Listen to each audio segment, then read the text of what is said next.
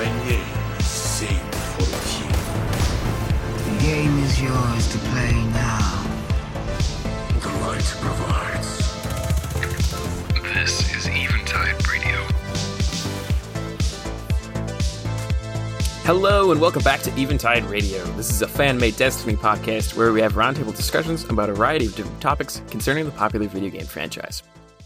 At its core, this show is about having in-depth discussions about the game from a variety of different perspectives. I'm your host, Scotty, and with me is my co-host, Rob, as well as our brand new co-host, Mapador, aka Caden. So this is a very exciting episode because we haven't had a new host in a very long time, and we're very excited to have him on. So for the agenda for this episode, we're going to introduce our new crew member. We're going to talk about the future of the podcast. I'm going to explain why we've been gone for so long, and then we're going to recap our feelings on Season of the Deep and call it a day. So first things first, as we do with every episode, before we get into anything, Rob, what have you been up to this week in Destiny? Full disclosure, I have not been playing Destiny a whole lot this week. I'm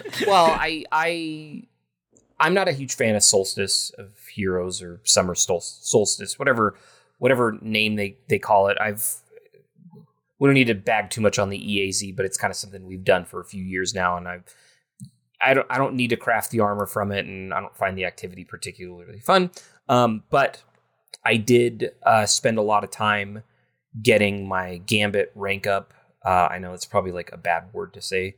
And then also completed a bunch of the seasonal, like weekly challenges to get the sweet Bright Dust pot at the end. So I've been doing that. Like there was some fishing that I had to do and complete some other challenges and things like that. So I'm kind of doing the season wind down activities in doing some bounties and things like that to get prepped for next season. So not been engaging with Solstice. I did one EAZ round and I'm like, oh, that's right, I don't like this activity. So I stopped after that. But yeah, that's what I've been doing. Sweet. Mapador, before we even formally introduce you, what have you been up to this week in Destiny? I've been doing some the EAZ stuff, some Solstice. I was doing all the stuff for the tickets. I have not bought the event pass. I'll never buy the event pass. But I was doing that, and then I saw that I had to do stuff on Neo Moon. I went to do that. Either public events or patrols don't count. I couldn't figure out which one it was. And then I just stopped. But I didn't do last year's, so I was actually enjoying it this year. And I enjoyed how it was before, but it's easier this year, so I can sort of just turn my brain off and just do it and do other stuff sort of in between. So yeah, it's kind of relaxing. I'm not as like pressed for it, and it's very friendly for people, so I'm not pressed because I know before it mattered how far you got for your rewards, and this time right. You just get so far and then it just stops you and then you kill a boss and that's it. Is it like it's like 30 that you have to dunk or something for the cap? Yeah. I did some raids, did a Root of Nightmare run last night, and did some trials. Did you get anything good in Root? I did. I got a Rufus Red box. Oh, first there you one. go. Nice. I've been very unlucky with those. Not anymore. Full disclosure, my first week, I got 3 red border Rufuses. Like the first week the raid came out. So yeah, but I just had to bring. I haven't been lucky for the other red. No, I'm just saying like RNG is a cruel mistress, right? Like I got super lucky at the beginning of Root of Nightmares, and then kind of had unluck with like the rest of the weapons. So right, yeah. All right, so we went through a whole interview process. I interviewed a bunch of people to try and find a new co-host. Because we wanted more than just Rob and I. We wanted to spice things up a little bit, add a third voice in here. And so we interviewed a bunch of different people, and Mapador was the one that we eventually settled on because he's awesome. So, Mapador, give us a little introduction to yourself and who you are within the Destiny community. Hi, I'm Mapador. I used to do YouTube. I might pick it up again. That's always a maybe. I started playing the game around when it came out. September of 2014. I've been playing it ever since. I mainly play PvP. It's what I enjoy the most in the game. I started out really bad, really bad, and it was sort of like the first person shooter that I'd played. I couldn't hit the side of a building if you asked me to when I first played the games. I would rarely get a kill in a PvP match. Like, that's how bad I was when I first started. And now I consider myself a good player, and a lot of the ELO leaderboards do as well. So, though that's not something disclaimer, that's not something I really care for or fuss over. But yeah. Sure. But yeah. Cool. Yeah, so he's meant to be our quote-unquote PvP expert, but he also plays other parts of the game, which I thought was great. So yes, he's going to be providing the resident PvP commentary, if you will. That perspective was our goal. Because Rob and I aren't as in-depth into the PvP world. Yes. As some other people are. Well, we hope to get other insights from him too. It's not just exactly. Hey, we're only going to talk to him about some bad stuff. takes. Yeah, I just keep him in the closet until we start talking about Crucible. I think, and then we'll pull him out, and we'll be like, "What do you think about Crucible?" He's like, "Oh, yeah." Well, thanks for joining us good. for 5 minutes. You can go back into the closets. I'll go back in the PvP cupboard. Yeah. Most important question, I think, Scotty, you're avoiding this, is: are you a Hunter, Titan, or Warlock main? Ooh, I'm very obviously a Titan main. That's fair. Very obvious. There's a reason I'm avoiding that question. We just got to get it out there because we need to know if people are just going to jump off the podcast the moment they find out what he is. So people hate Titans that badly. No, I don't know. I get it at the minute, but they do. Right, I'm an Arc Titan. I'm guilty of that. But I played Arc Titan through the whole game. I've not touched anything else in PvP. I don't. And now it's very strong. I mean, he's always been good, but now it's especially strong. Yeah. I think this is the first time on the podcast we've had everyone, like the three of us, all be different classes. That's fair. So we're all represented. Yeah, very diverse. Very good. Yeah, Scotty's our nice to have it. Scotty's our hunter. I was a hunter scrub for a very long time, mainly because of capes. But I've moved to kind of warlock main because I like doing the support class, and I feel like that's like the closest thing to a quote unquote support class that we have in this game. So I'm usually the guy casting a well, or ice turrets, either or. To explain why we've been gone. So we had some changing of the guard, if you will. Robbie and Will aren't part of the podcast anymore, sadly. And so Rob and I were doing it on our own for a little while. And at a certain point, we were like, all right, we should probably get some new people in here to kind of go back to the original vision that I had for the show, which was to try and have several different people all providing like different perspectives on the game, in the sense that, you know, Destiny is the kind of game that everyone kind of plays a little bit differently. And so the original goal was to have everyone, you know, come from a different place. Like Robbie was a new light, and Rob's been playing since day one. And so you're going to have very different opinions and perspectives on things based on, you know, what part of the game you play or how long you've been playing. So we wanted to get another voice in here, and that interview process took a while. I was busy graduating college and then busy trying to get my freelance editing career off the ground. I've been busy, and we had a lot of responses to the original post I made online about getting a new podcast host. So we had a lot of people to get through. But eventually we got through all that, and we settled on a new co-host, obviously. And moving forward, we're really excited about trying to get an episode out bi-weekly. We were planning on trying to do some short form content in the meantime, when we're not uploading full episodes. And in case some huge news comes out that we need to talk about, we want to get back on Twitch. We want to start streaming there. So keep an eye on that channel if you are currently following that. And yeah, stuff like that. We got a new logo. But yeah, Rob, do you have any insights that you would like to share? No, I think that kind of summed it up. Yeah, we took some time, kind of reevaluated what we wanted to do. This seems like a good time because there's a new season coming out in a couple weeks. This is also going to be the announcement of the final shape, or sort of like the preview of that. We're going to get a reprised raid. Like, this is a good time to start having these discussions again. And you know, we had a good hiatus, had some good discussions kind of on the back end of how we wanted to do this, and I'm very excited that we have a new host, and the time that we spent talking to Mathador, kind of outside of this, makes me excited for kind of the future of the podcast and kind of the direction we're going to go. So, likewise. Awesome. Yeah. So we're trying to get out. I know in the past, especially, fairly recently, I haven't been doing a very good job of getting out episodes on a proper schedule. And I'd like to going back to doing that and doing additional stuff on top of the podcast and promoting it in different places and doing like cool stuff like that, like reaction streams and doing like charity streams or stuff like that. I think we've done the Game to Give thing in the past, yes. But I think we did it twice. I think we did do it twice, yeah. But I like to go to do fun events like that. Well, and I really enjoyed the one night where there was like, we somehow got like 6 of us on the stream, and we were doing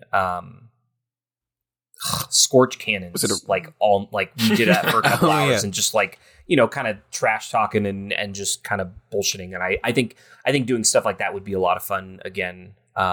Certainly to kind of get into. So yeah, look for activities like that. We're trying to get the podcast really on our feet and running again. So yes. And if you don't follow us on Twitter, please do that, because that's where I'll be posting like different updates about various important things. I know several of you already do, and I deeply appreciate that. But that's where I'll be posting stuff like, hey, we're having an episode about I don't know, maybe something super significant comes out, maybe with the Final Shape one. I'll be like, hey, what did you guys think of the Final Shape reveal? Give me your thoughts in one sentence. So there'll be like interactive stuff on there as well, if you want your thoughts to be discussed on the show. Yeah. So please follow us there. That's pretty much our only social. We don't use Instagram or Facebook or anything. It's else. X now. So That's Twitter it's anymore. called it Twitter. Yeah. Right. But you know we've what? already I'm not lost calling it everybody. X. They're not going to know where to find us. So They're X's. They're not tweets anymore. Are they actually call them X's? That's now? what he wants Is to that call what it's them. supposed to be? That's what he wants to call it. It's so dumb. It's so dumb. Oh, that's you know what? I take it back. We're going on other social platforms. well, so if the past tense was you tweeted something, so would you say you X'd something? Like it just sounds so nonsensical. Yeah. I hate that so much. Anyways, follow us on X, I guess. I guess that's what we're on. I don't know why it's so funny. It just is. If we get so many likes, we'll post a video there, and it'll be an X video. Whoa, hold on. Let's be careful with our wording. Follow us on X, and also follow us on XXX if you know where to find us. Yeah, we're gonna make a. Well, isn't there? I've never gone to it, but isn't there a guy on like Pornhub who posts video game videos, and he gets like a ton of views because he's using that website? Yeah, no, I read something about that, and he makes more money off of that than on YouTube or something. Something silly. Because there's still ads being run on it, right? And yeah, let's be honest, who's probably the primarily audience of people going on that website? Like, I'm going to do this thing that I won't talk about. And then Destiny podcast.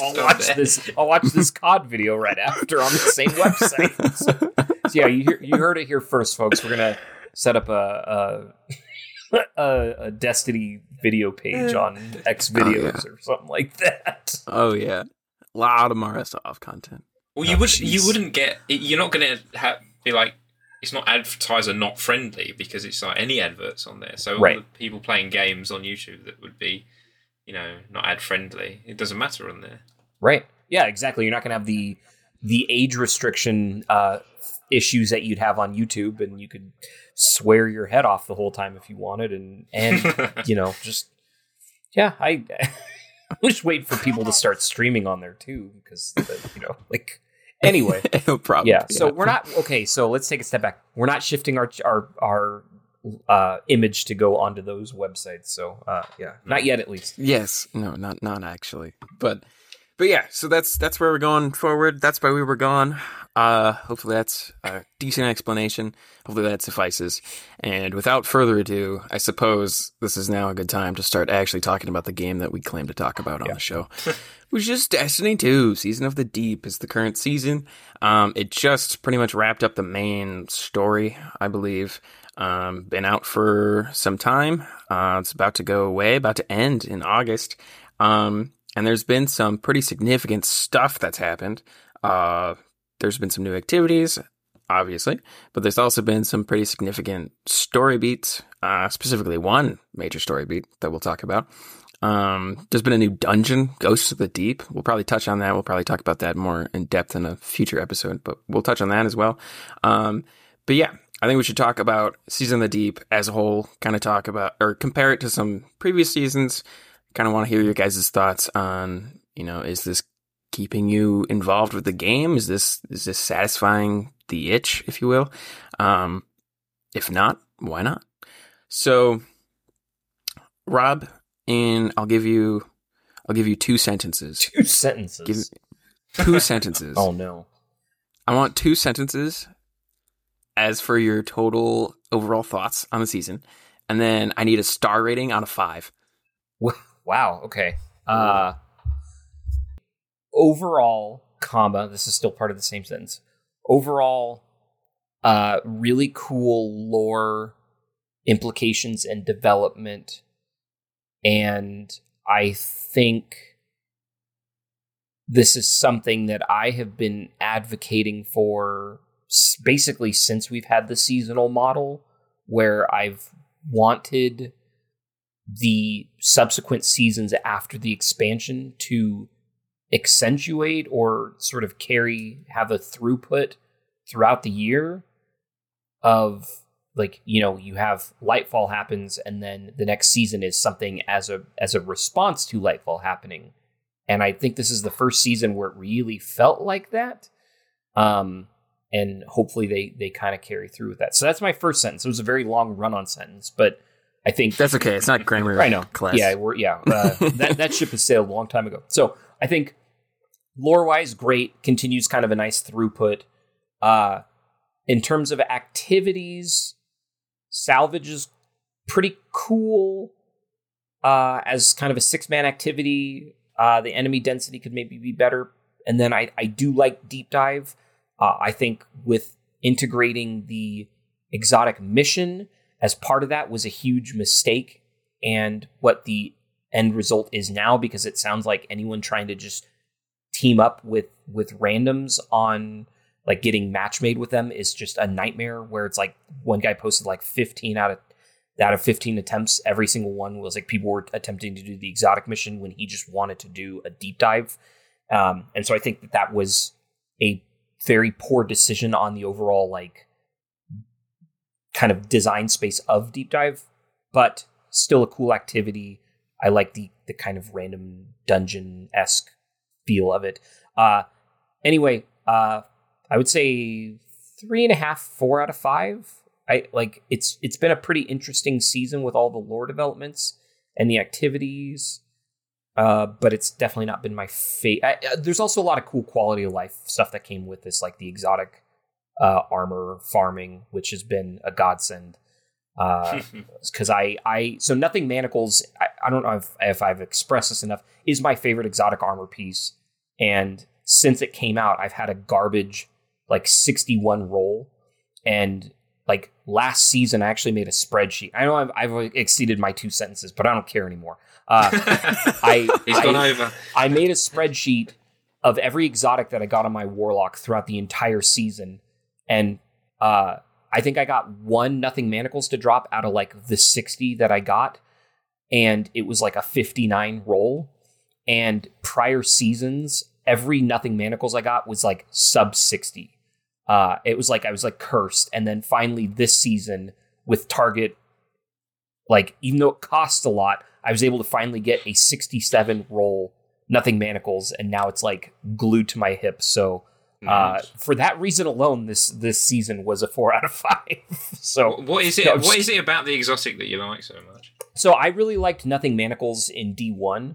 Because I liked having the 2 charges, and back then in D1, you could proc that like void vampirism ability where you'd like, if you got a kill with a void ability, it would immediately start to like bring your grenade energy back.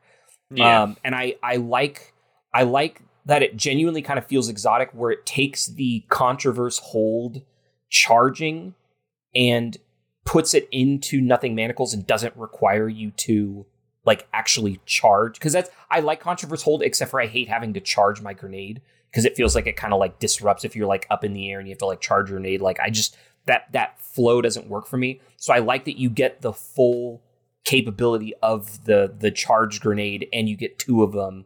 And so I like being a grape lord, if you will, of just throwing grapes everywhere. So I also like the look of them, because it's like the Sunbreaker exotic, but it's got the cool like void kind of glowing on your wrists. So I think it's cool. I like the aesthetic of them. It's always been like one of my favorite exotic armor pieces, and like I think it's arguably just as useful as Controverse hold, because you get the 2 charges, and now and with this most recent season, there was a huge buff to like their actual tracking, and they make a cooler sound now, and they feel like where they finally should be.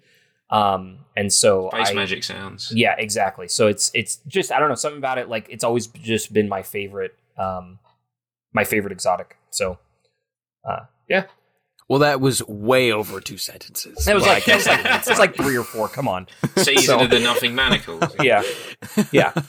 So okay, that's perfectly valid. I mean, quality of life is a huge part of Destiny, especially going from season to season. Right. And so that obviously has like a huge impact on your experience in the game. Oh, and if a season brings like huge quality of life changes, then you know it's perfectly understandable to be like, yeah, this season was awesome because it made the overall game flow better. Yeah. No, and I think that you bring up a good point, and it's kind of hard to like detach certain aspects of patches to like, because like you think of like when the Witch Queen launched, that's also when we got Void 3.0, and those like in my mind are sort of like synonymous with each other. Of like Void was so fun to play with that launch, and Witch Queen was such a cool expansion, and it was so fun to just like be a Void Lord, figure out this new Void 3.0, learn all the new verbs, and like, and while you're also playing the Witch Queen campaign. So it's like, yeah, I think some of those quality of life changes are inherently glued to, like we always talk about Forsaken, like, yeah, the story was awesome, but that's also when we got kind of the complete restructuring of our loadouts, and special weapons came back, and in fact you could put them in the kinetic slot now, and like that change to the overall Destiny design space of the game was so inherent. And like, yeah, people talk about how great the story was for Forsaken, but it's like, it's both of those things together that saved the game. It wasn't just the campaign. But yes. It was if it was just the campaign, it would have been a whole different story. Exactly. For sure. Yeah, absolutely. Because, yeah, no, that all makes sense. It's the same thing with Beyond Light and the content vaulting. People tie them together. Right. So then Beyond Light gets quite a bad rap, especially for PvP stasis as well. Right. Yes. Yeah, that's what happens with like live service games, is when you have stuff like that tied together. When you have a content drop tied with major overhauls of the overall workflow. Right.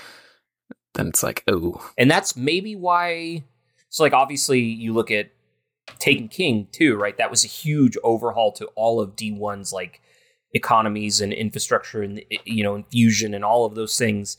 And again, that was kind of one of those like, yeah, people probably wouldn't have keep playing Destiny if it kept the same kind of path that it was in during like House of Wolves. But then you look at like Rise of Iron, and there wasn't really any fundamental changes to like the game, but like all that Rise of Iron really had was itself and its story to stand upon. And I happen to like the Rise of Iron campaign, and I like the Wrath of the Machine raid and all that, but it's one of those where people don't really like, it's almost like it's like a side conversation now of people talking about Rise of Iron, because there wasn't really anything like super memorable that came out It's with just it. Siva. Yeah, exactly. Just Siva. That's- Yeah. No, that's fair. That's fair. And the thing that people are still talking about to this day. No, you're right. Yeah. You're right. But like, kind of in the context of like comparing it to like Forsaken or Taken King, like it didn't have this like massive overhaul to the game that people associate with. Same with kind of like Shadowkeep, right? Like, I guess that was the start of season passes. We got finishers then as well, and the finishers. You're right, and the champions, and like what was the armor? They had the armor changes then as well. Yeah, and that's true. That's when builds kind of first actually started to become a thing. Yeah, no, that's fair. That was a pretty substantial thing. All right, Mappador, I'll give you an extra sentence. You have 3 run-on sentences. Make and a star them rating. count. Story's very good. It's very interesting. The activity is meh. But the theme and environments are cool. 3.5 out of 5. 3.5.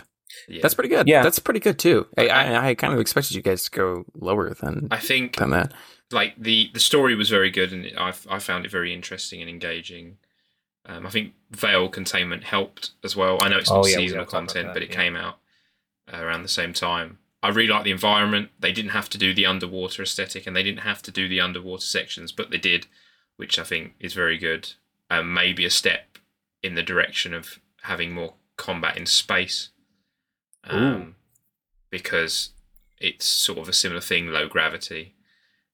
That's true. I can see them using that in Lightfall where you cross between the Cabal ships.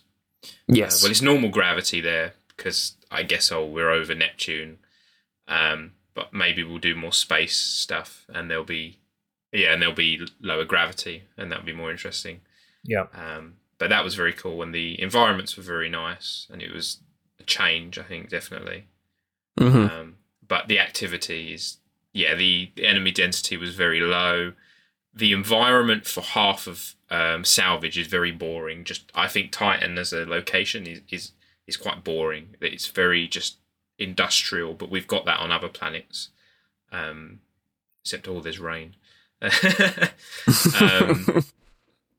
Deep Dive's cool, but I think the activity's ruined by how it's laid out, and that you can only get certain rewards levels if certain people do things. Right. It feels like public events where you turn up and you've got to do something and the other people don't do it. But typically those you can solo, but with Deep Dive it requires you to have those other people, do it as well. Yeah. And I think that's very frustrating, especially tying it with the exotic mission as well. That is just moronic. That should be separate. Yeah. Like heroic missions, you select on it. It's Deep Dive, and then Deep Dive, or whatever they'd want to call. I've forgotten the name of it. Wheatstone or whatever, or Whetstone. Yeah. But I think it's a lot better than last season's story. The characters felt very natural, and it was a good progression. The dialogue's very good. The dialogue's got a lot better in the game. Like the character interactions are very good as well. Before it was very cardboard person says this, cardboard person says that. But now, especially in the last few years, but especially lately, the characters have felt, a lot more like characters, and I think that's very good. I'm very invested in the, say, character drama and who's saying what to who and why, and I think that's very good. Yeah, absolutely. I like what you said about the when you're fighting other people in a match-made activity. It's always frustrating when there is like a match-made activity and it's, you're meant to kind of jump into it with like random people, and then you're forced to have to rely on random people to do certain things. Yep. that's never fun. Like, that's cool in like a raid and all where you have to go get people that you have to communicate with and whatnot. But when it's meant to be this match-made thing, that's just doesn't end up being good for anybody. There will never be matchmaking in raids. Well, I was gonna say that. I was like, this reinforces more than anything that, like, if you can't even trust people to go talk to a glowing orb to activate like an additional... You can't go under the stairs and hold square for a few seconds, right? And and you expect people to tell me what order the oracles you have to shoot in, and Vault's like the most basic of raids, and right. Yeah, no, it's certainly a problem. And it's like, it's interesting because at the beginning of the season, people had kind of like kind of calling out to like, hey, they should really change this. And then by the time you get to the Whetstone exotic mission, you're like, okay, that's why they didn't change it, because they kind of like inherently baked all of these things into this. And I saw some really cool, clever ideas where it's like, if there should be sort of like 2 different playlists, and you don't get into the upper playlist until you've done at least a tier 7. So it means you at least acknowledge and how to activate the glowing orb and all of that. And like, but then it's like, well, but then you divide the playlist. It's like, well, you're already dividing the playlist when you have people like leave after the first encounter because like they can't get to the tier 7. And they hotfix people being able to join in progress, which is good. Mm-hmm. But yeah, I don't think that. They should have done it. I mean, yeah, there's going to be less people doing it as it goes on in the year, right? But I think most people doing deep dive, most of the times I've done it with my friends, because I think it's only there to help the people who don't play with others to do it, which is good. Right. Because if it was just matchmate, if it was a fire team only, then you'd have everyone up in arms. And obviously the seasonal sort of like circle wouldn't work of you going to do this and then doing something else. But I think you still have the problem now of like, if you have some random blueberry trying to just go and do the deep dive activity, and then they get pulled into an instance where someone's trying to do the exotic mission, and it happens it's a problem. And I think it should have been one of those things like, okay, you can always do it once, but after like a certain point, it should have just been its own mission that you like can just select from like the director. Anyway.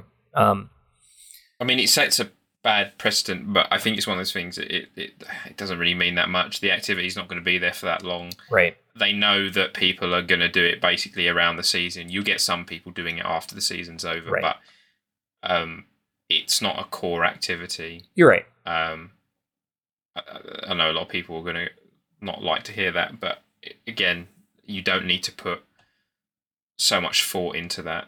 Right. It should have been thought about before, definitely. Right. But yeah, it's just some seasonal seasonal activity. And you're right. And if you're one of those people where you're trying to get all the red border craft weapons, well, you can always play salvage.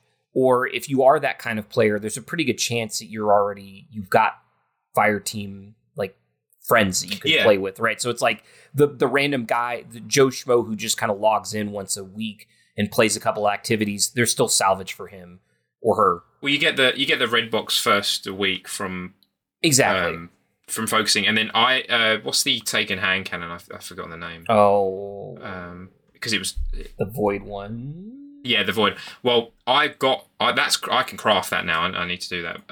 But I got all of them from playing trials. Right. They just dropped at the end. Okay. I know that's luck based, but I was playing trials, and I would just get them the red borders of them drop at the end of like trials games. It's called targeted redaction, by the way. That's it. Yeah, and it was very strong at the start of the season. Right. The 2-tap potential, but I just got the red boxes for that just from playing random. So I didn't know they could drop in trials, but yeah, they started. They were dropping from that, and that's how I just got them passively. Yep.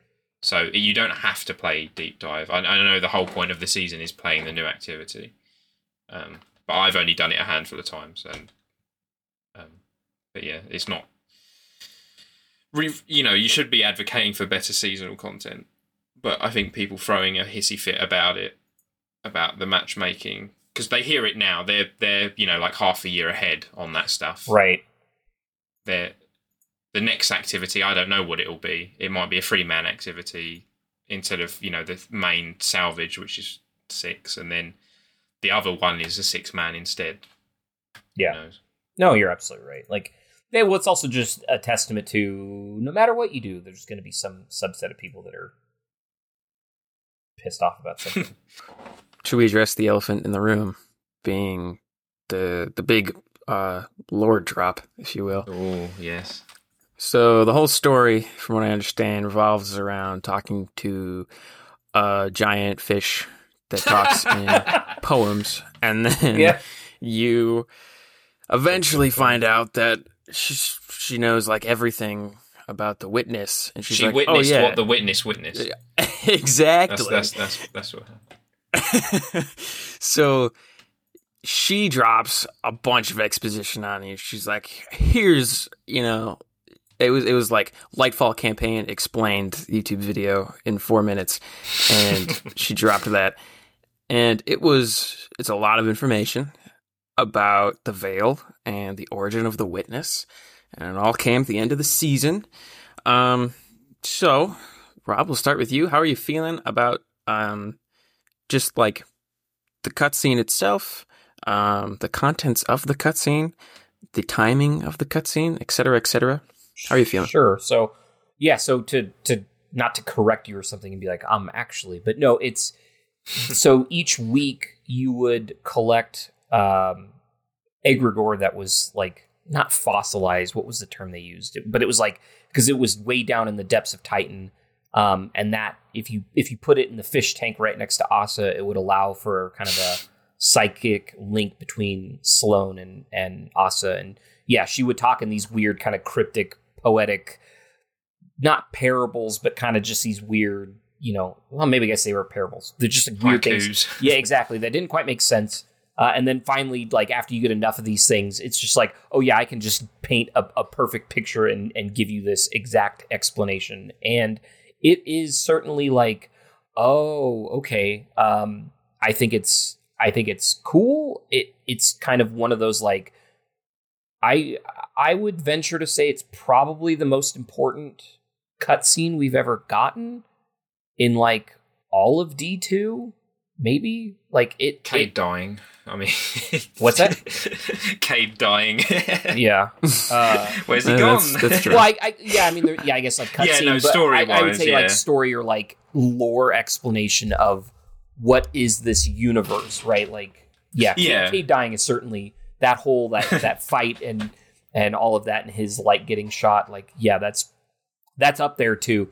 But in terms I'd say it's the Witness cutscene, the cutscene that's the after credits for Red War. Where it expands out and then the pyramid ships turn on. Yeah, certainly. Yeah. And the Witness cutscene, and I think I'm happy it's going to be in the game after season's been involved. I don't know how they'll do that. They'll probably chuck it into Lightfall. Something like that. Actually, I'm wondering how they'll do that. Actually, but so that then leads into the kind of the final thought of this. The Veil containment is kind of interesting, and we finally got that weird hand cannon that's like in all the epical integration or whatever. Like that's all neat stuff. That's all really interesting lore, especially about Maya Senderesh and Gioma Essie. And all of that. Like that's in and of itself like a whole discussion.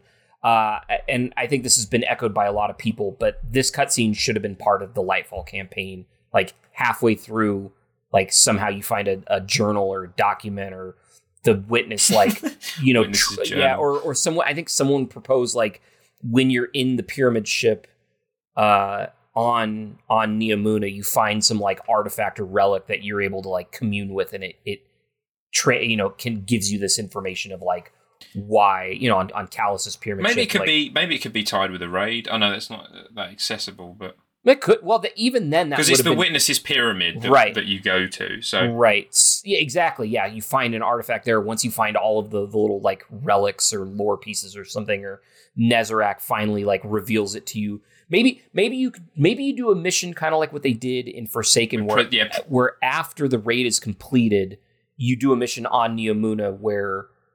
You're able to do like kind of what they did with the Witch Queen, where there's the mission that you can do weekly. Yeah, the preservation mission. You do something like that where you're able to load an instance into the raid, and you find like you go to where Nezarec's body is. You can immediately load in there. You ward off some enemies, and then you unlock this cutscene like as kind of a post raid, but still part of the Lightfall campaign. Like I think that would have been an appropriate. Maybe you go to there's that secret chest. That's after first encounter in the raid, and there's that Veil statue with the orange light behind it. Yep. Maybe you go there. That would have been cool. Like if there's a door that opens behind it or something. Yeah, because that's a cool room. Mm-hmm. Yeah, just regardless, like I think that's actually kind of a cool idea. That should have been where it was located, not next season, halfway through, when I feel like you've probably already lost a lot of people, and like no one's interested in hearing something like this now. And I think it was lost on a lot of people. I think it's a really important cutscene. I think it's super interesting, really cool.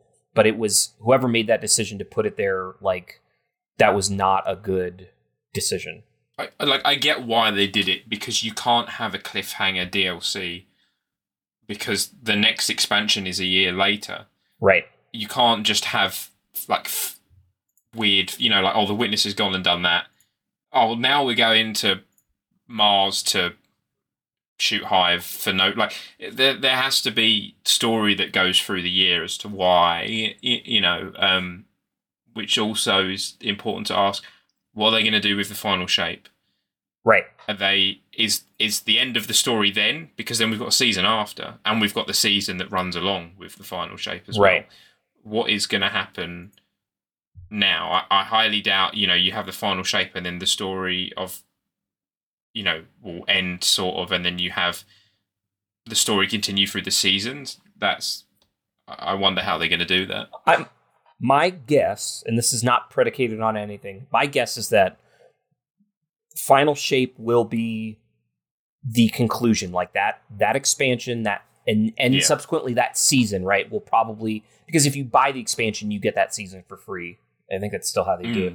So I think the story will be satisfactorily, I don't think that's a word, wrapped up there, and you'll feel good. And if you don't want to play anymore after that, you don't have to. But I think the subsequent seasons are basically going to be you cleaning up the Witnesses' kind of messes throughout the galaxy. Like, there's going to be Rogue taken, and maybe Aramis, there'll be a season related to that, and you take care of her. And like, I think there will be, like, where it's related to the final shape, but you could probably make the argument that if you never played it, it wouldn't have any impact on the ending of the final shape, like campaign and raid. Like, I think it will be isolated enough that you'll be able to walk away from that. And if you never go back to Destiny, you'll be like, so this is how it ends. I'm cool with it. But if you want more and you want to continue to, like, my guess is Xivu Arath will kind of be like a continuing enemy, and maybe she'll sort of have some like change of heart after the Witness is defeated. And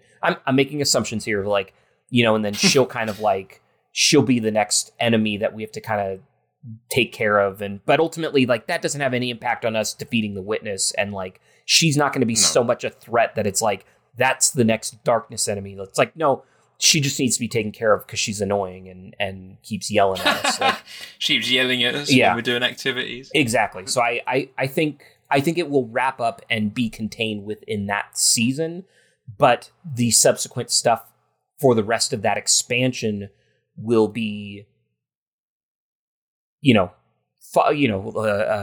kind of taking out the trash, so to speak. Yeah. So loose ends. Exactly. Tying up loose ends. Because it would be weird if they did, it's the final shape, you kill the Witness, but then something else happens. Right. And then he like gets away, and then the rest of the year you're like chasing him down. What would you do? You couldn't, because I imagine what's going to happen is they'll probably take a longer break. They're going to have to reveal whatever's after the final shape, right? In the reveal, if like with the other ones, with the Beyond Light one, they revealed Beyond Light, and then they went, "Oh, we're doing Witch Queen as well," and then we do Lightfall, and they only teased them. And then with the Witch Queen reveal, they showed off. They talked briefly about Lightfall, didn't they? And then final shape, right?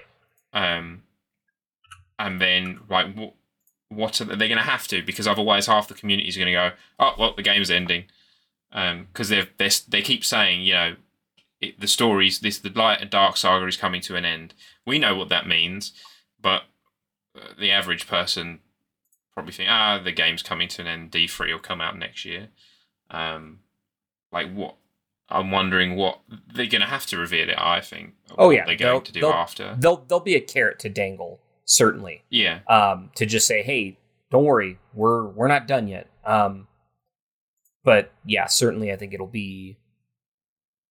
Yeah, I would like it to end. And let's be honest, I'll probably keep playing well after Final Shape, but I want there to be a really nice kind of bookend, because people kind of keep bringing up the issue with the seasons of, like, and you mentioned this earlier. It's like, well, once the year's over and these seasonal things go away, like, they're just gone. And if you have contextually important stuff within the seasons, if you're trying to get someone a couple years from now to go back and play all this content, there's just going to be these huge gaps in the narrative and events that take place that don't really make sense. And maybe that kind of goes against what I was talking about, where it's like, it'd be nice to get kind of a throughput with the seasons of, like, why the expansion's important. But, like, you know, at a certain point, I think the Final Shape needs to be the ending of the finale, and it can't be explained in the final season that goes away after a year.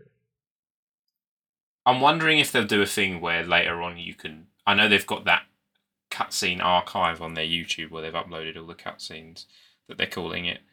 But I wonder if they'll do a thing where you can just play the story part of way later down the line, where, you know, you have everything in the game. Yeah.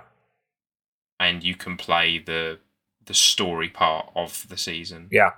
Yeah, I saw someone kind of propose that, of, like, it'd be really cool if at some point we got a release that it's just all main story. It's like a single player thing where you can just go through the entire campaign from beginning to end, and it doesn't have there's no patrol spaces, there's no, like, all the loot that you get is relatively limited to what's in the game.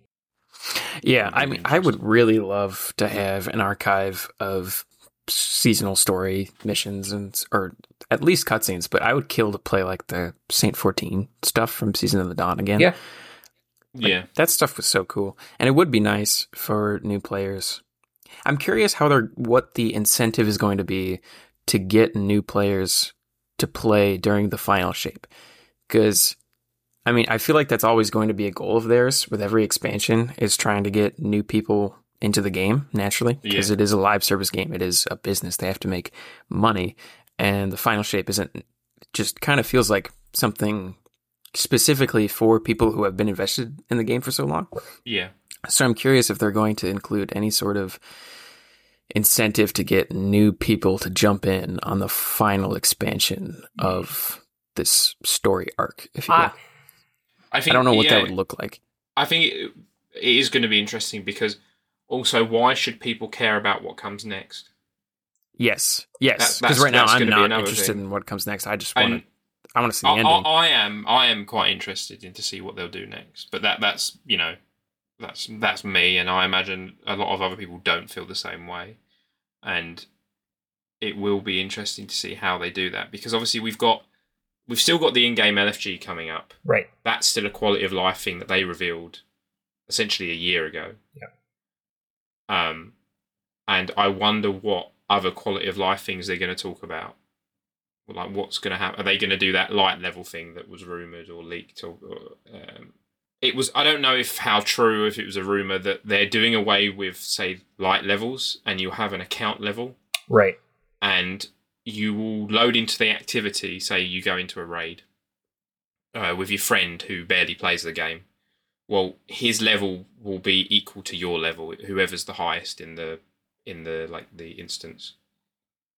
So interesting. Yeah, and then you can have more casual players playing harder stuff and not having to play. I've got to do all my leveling, and that's boring. Yeah, sure. And if it's the kind of rumor that I think you're talking about, that it was like, depending on the activity that you complete, you get basically just like discrete like levels increased or whatever like that to like a certain cap.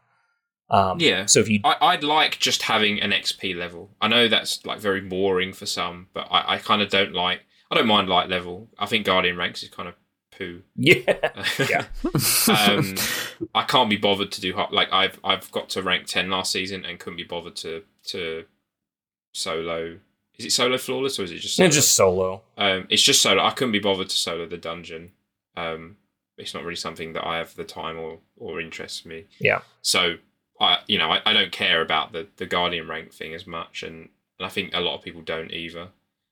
And I think it'd just be nice to have like an account level, and it just goes up and up and up and up and up and up. You know, oh, you've played years of Destiny. Oh, look, I can see, because titles were sort of that idea at first, right? Weren't they? They were that thing. Oh, you've played the game a lot, but there aren't anything like that, and you can't make a title that requires years to play because that's just unfair. I think that the closest they did to that was like Unbroken originally, right? Because you had to get 3 seasons in a row of Legend. Yeah. So obviously there's the gilding, but again, that it's not. I'd rather them just have like, oh, you have an account level across 3 characters, and you know how the old XP worked. It doesn't even have to give you rewards for it, but just seeing that number go up will probably make a lot of people happy. Yeah, and then you can show off that you've no-lifed the game or right. or played it a lot. Yeah, because what kind of used to be like, I agree with you, just some kind of global, bragging rights or yeah, kind of like it used to be you could see someone's Grimoire score in D1 and be like, oh wow, this dude plays a lot and has done a lot of the challenges and like completed a lot of things in the game, or just something like that. I agree with you. Something that is a global, it's always attached right next to your name, not the Guardian ranks. And it's not, it doesn't cap. Like, obviously you used to get up to level 50. Right. And not have it just cap out. Right. Like, you can keep Guardian ranks and have that. Yeah. Because then it shows like, oh, you haven't played the game, you've only been playing for a month, but you've done raids. Right. You're still you're still a fair rank. Right.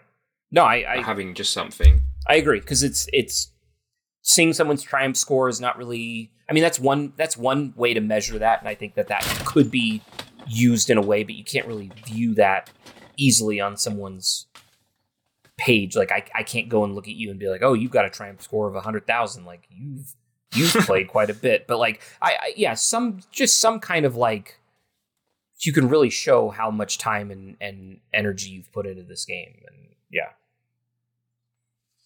Yeah, hot take, this is a little off topic. I hate power leveling. I know. Or light leveling. You never do it, Scotty. It's not fun in any capacity. I hate when like a new thing drops and then I'm like immediately locked out of everything that I like. I'm like locked out of the game until I play 17 strikes and I have to like level up my thing. So I'm glad that they've kind of like steered away from that in recent seasons. I was gonna say, how did you feel this season? Well, I think it's great that they're going away from that, because it's just been so sucky in the past. Because like a new raid will drop and then it's like, oh, I can't even play it until I grind through a bunch of activities I don't want to play. Like I just want to play the raid, and so it's very. How much have you played this season though? Of the season? Yeah. Not at all. See, I think it's a good idea, and I like that I didn't have to do light level stuff, but I played certain activities much less because I didn't have to get light level. That's fair. Yeah, no, that's a fair point. I really haven't had incentive to play the game. I'm not saying like, oh, light level makes people play the game. Not at all. And I think this is sort of around the, people go, oh, look, the numbers are down. It's the time of year and there's loads of new games coming out. Of course, people are going to play other stuff. And I don't think the light level thing has affected that. I don't think it's affected that, the player count that much. Yeah. But what I think it has affected is people playing certain activities. Yes. That's definitely a fair point. I guess then that begs the question, though, like, if people aren't playing activities because they don't want to up their light, then why does the activity exist? And is it really that fun to begin with? Yep, and that's why they need to do, and I think they are doing it. I can't remember if this is a thing that they said they would like to do, or they said they were doing it, but like season of, quality of life to the main playlist activity season. Yes. I keep people being, like, not next season, but the season after, being talked about that they're doing that. And I don't know if that's a fact. I feel like it was, and I'm not sure. Was it, did someone tweet it out at some point? I know. I feel like there was, and then there wasn't, and I don't remember anymore. But yeah, I would like something like that as well. I think it's sorely needed. And a lot of people are like, well, I wouldn't play for that whole season. It's like, yes, you would, because there's all these quality of life improvements to like Gambit and PvP and strikes and like it's like, well, all right, they wouldn't play this season because there's no story or very little one. Right. But then when you come back for the expansion, you'd probably stick around more because of the other content. Right. Crucible, Gambit, strikes are better. Right. Yeah, I think you could do that, and if they were like, look, we're not going to have story stuff this season, but we're going to be spending a lot of time doing updates and trying to fix the infrastructure and more stability, and all of these little things that are just like we're paving the way for this game to last a lot longer, and we need 3 solid months of like good faith. And maybe that'll be after the final shape. Maybe that's the season after final shape where there's maybe because they maybe I had a thought, and we were kind of talking about it, and then we changed subjects, but we were kind of talking about like the final shape and getting people butts in seats to play final shape. I think you'll probably get some people that are maybe like, if they market this as like this is the end of the Light and Dark saga, you might have some people that are like, well, they like to read the last page of a book because they don't want to, I think you might get a lot of people doing that, but I think this is also the perfect opportunity to be like, look, maybe you've kind of dropped off, and now that the Light and Dark saga is over, we're starting a new saga of Destiny, and this is there's never been a better time to jump in and start playing, because you can start fresh. All the characters, all the locations, all the story elements are all going to be new. And maybe they take a step back and say, look, this is a fun ride, but we're never going to do a 10-year story arc. And moving forward, all of the things that we get are going to be contained within that year. So you don't feel like you need to be as glued in, and I think that'd probably be the best idea. Yeah. I think, well, there's that rumor that they want to do it, how they want to do the narrative again, how it was in D1, where it was more mysterious. Yes. And I'd like that. I've liked the storytelling in D2. It's got better, but I think how they do it has definitely got better as well. But I think the actual what they're telling and what they're doing was better in parts of D1. Only parts. Yeah. But I completely agree. I think we've kind of talked about this on the podcast too, where it's like the how you present the tone goes a long ways, and I feel like D2's kind of had almost an identity crisis, almost like its entire life of and I think D1 did a much better job of sort of conveying that tone those 3 years. And like imagine like Taken King, but with the character development and writing that we've got now. Right. It would be loads better. Yeah. Yes. Yeah.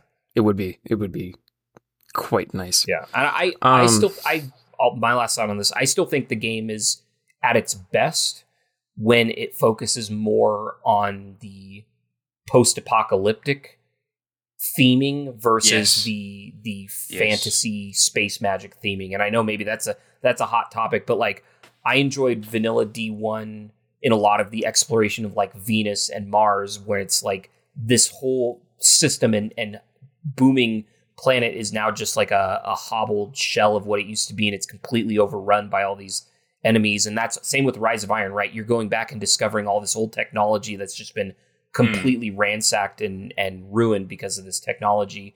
And not to say that like Taken King was important to me, but like I think Beyond Light was another cool example. Like I really loved exploring Europa and this like what once was this great booming metropolis out on this like snow barren waste, and now that the weather is kind of like allowed itself to kind of reclaim itself back to the elements and trying to explore these old locations and going into the Deepstone Crypt, and now you're in this like space station. Like that whole kind of throughput was really cool because it felt very like you're discovering this old facility that used to be there. I think that's when the game is at its best and way more interesting to me than like, not to say that like the Witch Queen wasn't good, but like exploring an alien homeworld or an alien ship is not as interesting to me as learning more about what happened during the collapse and why our societies have crumbled. So, like, I think my favorite parts of the game, especially in Destiny 1,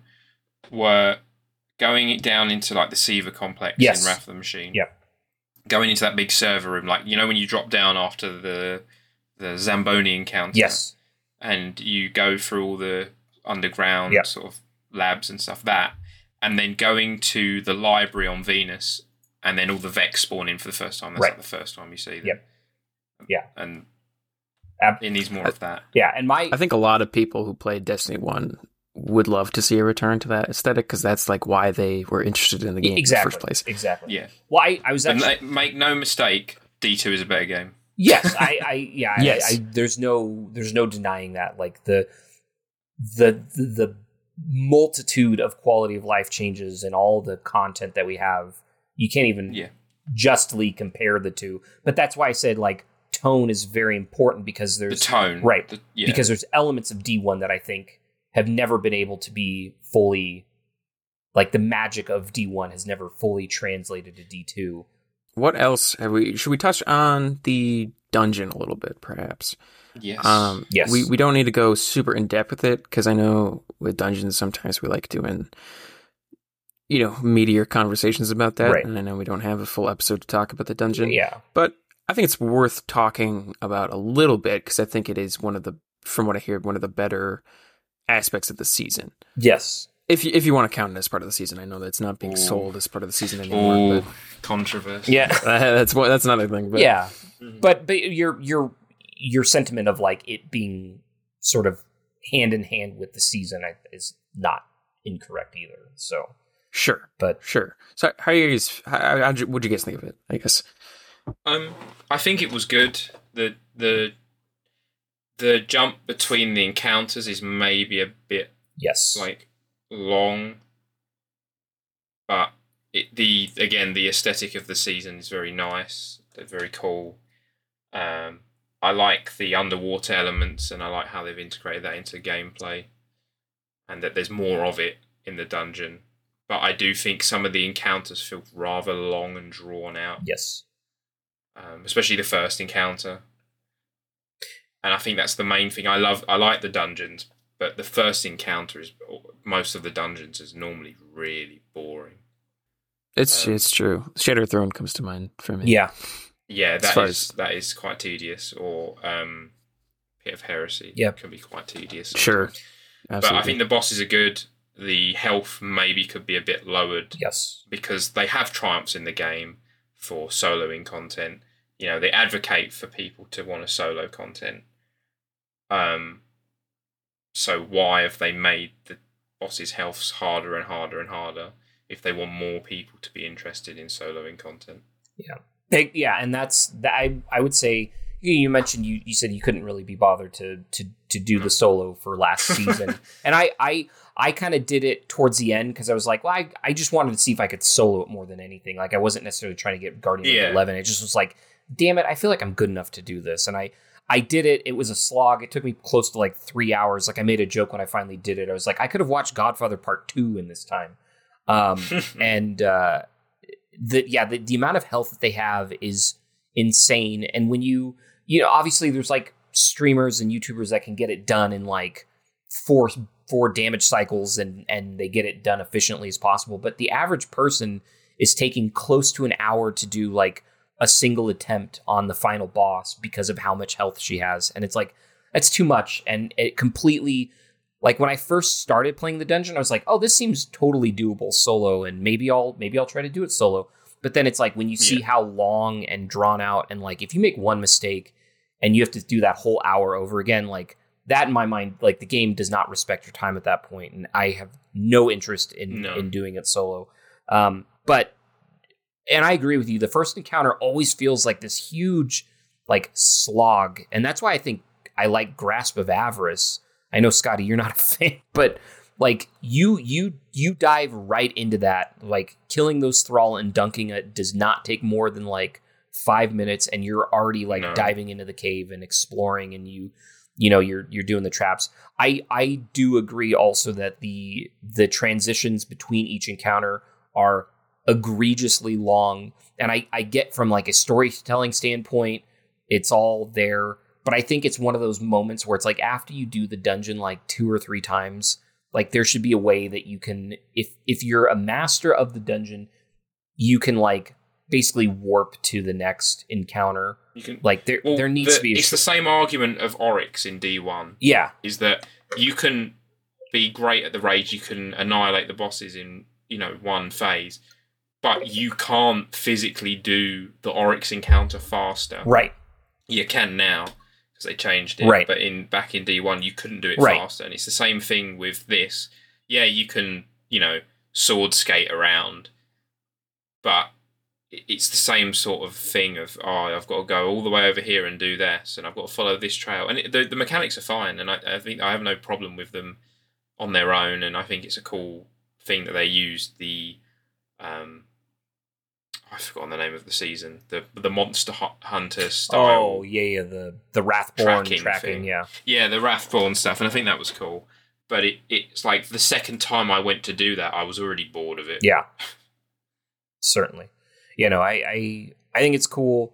I will say probably thematically, this might be the coolest dungeon we've ever gotten. Like, I try to keep spoilers for dungeons and raids, and I was not disappointed when doing this dungeon. Like, where's this all heading? What are the Lucent Hive doing here?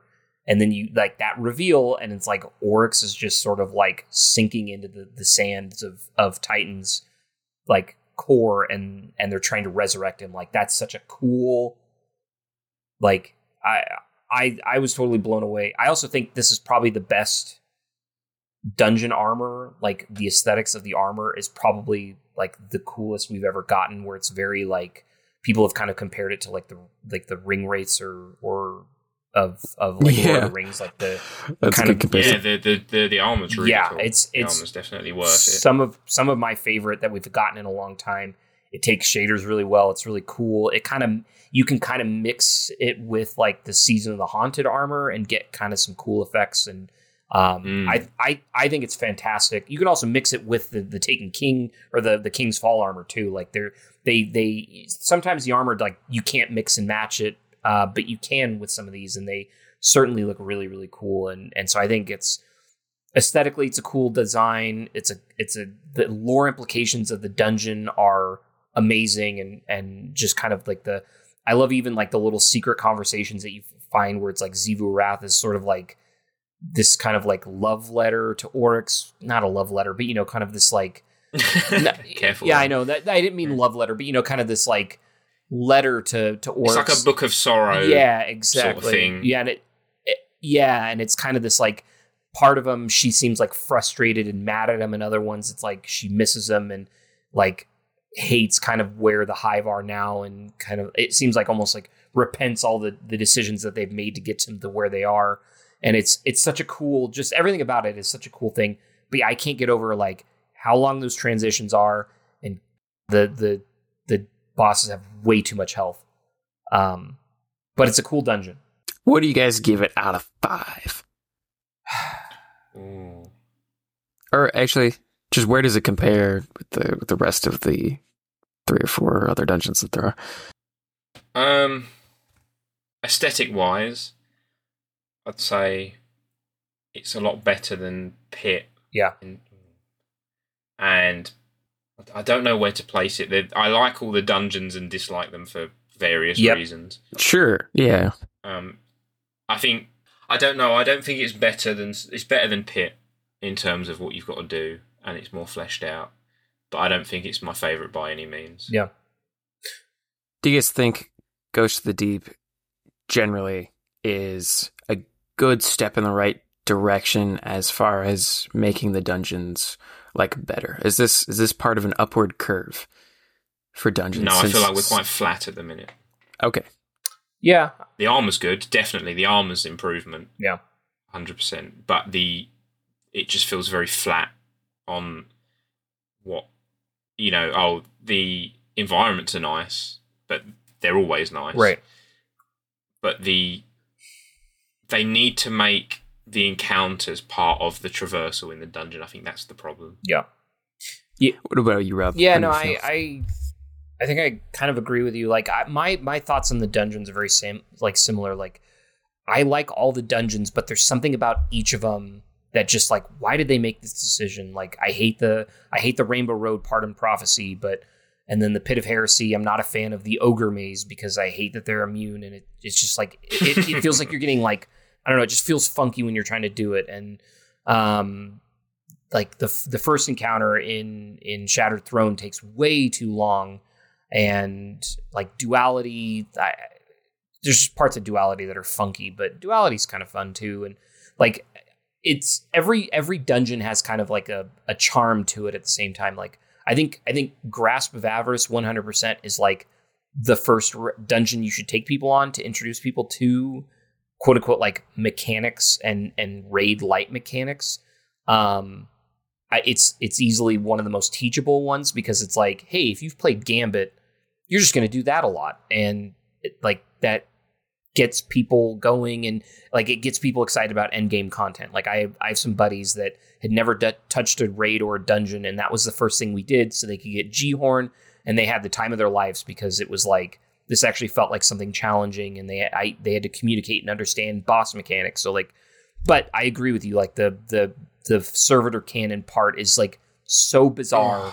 It's so boring. Yeah, and like, so again, each one has something associated with it where it's like, why did they do this? You know, but and this has the super long transitions that, yes, from a storytelling standpoint, are very cool, and we get it. It's supposed to be this very vast, and I something I wanted to talk about when we were talking about the seasons that I forgot was like, I think the depths of Titan have become like one of my favorite kind of like aesthetic locations, just the flora and fauna that grow down there, and all the kind of the natural coral and everything that's down there is very just vibrant and beautiful, and all the fish that you see when you're underwater is very cool. It's very neat.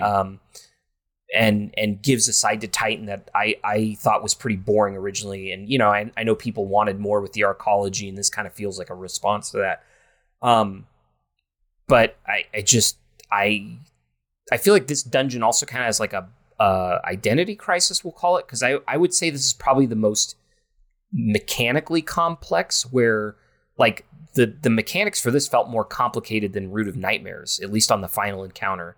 And like that seems like a problem to me. Maybe that's more of a failing of Root of Nightmares versus a failing of Ghosts of the Deep. But it's like, why is it more difficult to explain how to do a dungeon than it is to do the raid?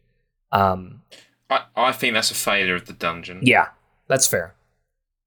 Because I think the Root of Nightmares raid is still fun. It is, absolutely. Even though the mechanics are fairly straightforward compared to some of the other raids. Yeah, and sorry, go for it.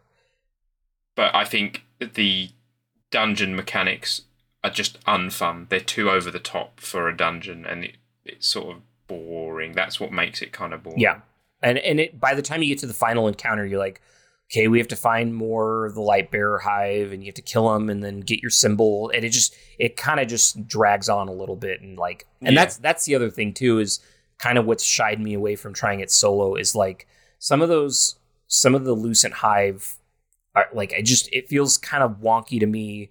Some of like when they activate their supers, and just like you can get bounced from behind a shield from the Titan Knight, and it's just like, what the hell, you know? And it's just like, so like every time I do that dungeon, I feel like I die to things that are like out of my control, even on like normal mode. It's like duality. Yeah, exactly. And it's just like, I don't enjoy this kind of like torture. All right. Well, I think that's about it for this episode. I think we've covered pretty much all the Season of the Deep stuff. Yep. For the episode, we'll come back to some of the other things like Veil Containment, Ghosts of the Deep, circle around, perhaps talk about that more in depth. Very excited for this final shape thing. But yeah, this has been our very first episode with Mappador. It's been a lot of fun. Please follow us on all the relevant social stuff. Follow us on X. Please feel free to talk to us on there and interact with us. I know I am certainly open to furthering the discussion outside of this episode. But without further ado, thank you guys for listening, and we'll see you guys next episode. Bye. You can put this voice recording away and go on with your life, because you and I both know you'd have me yapping in your ear for the rest of your days. Want to further the discussion? Get in touch with us at any of our Twitter handles, all of which can be found at our podcast description.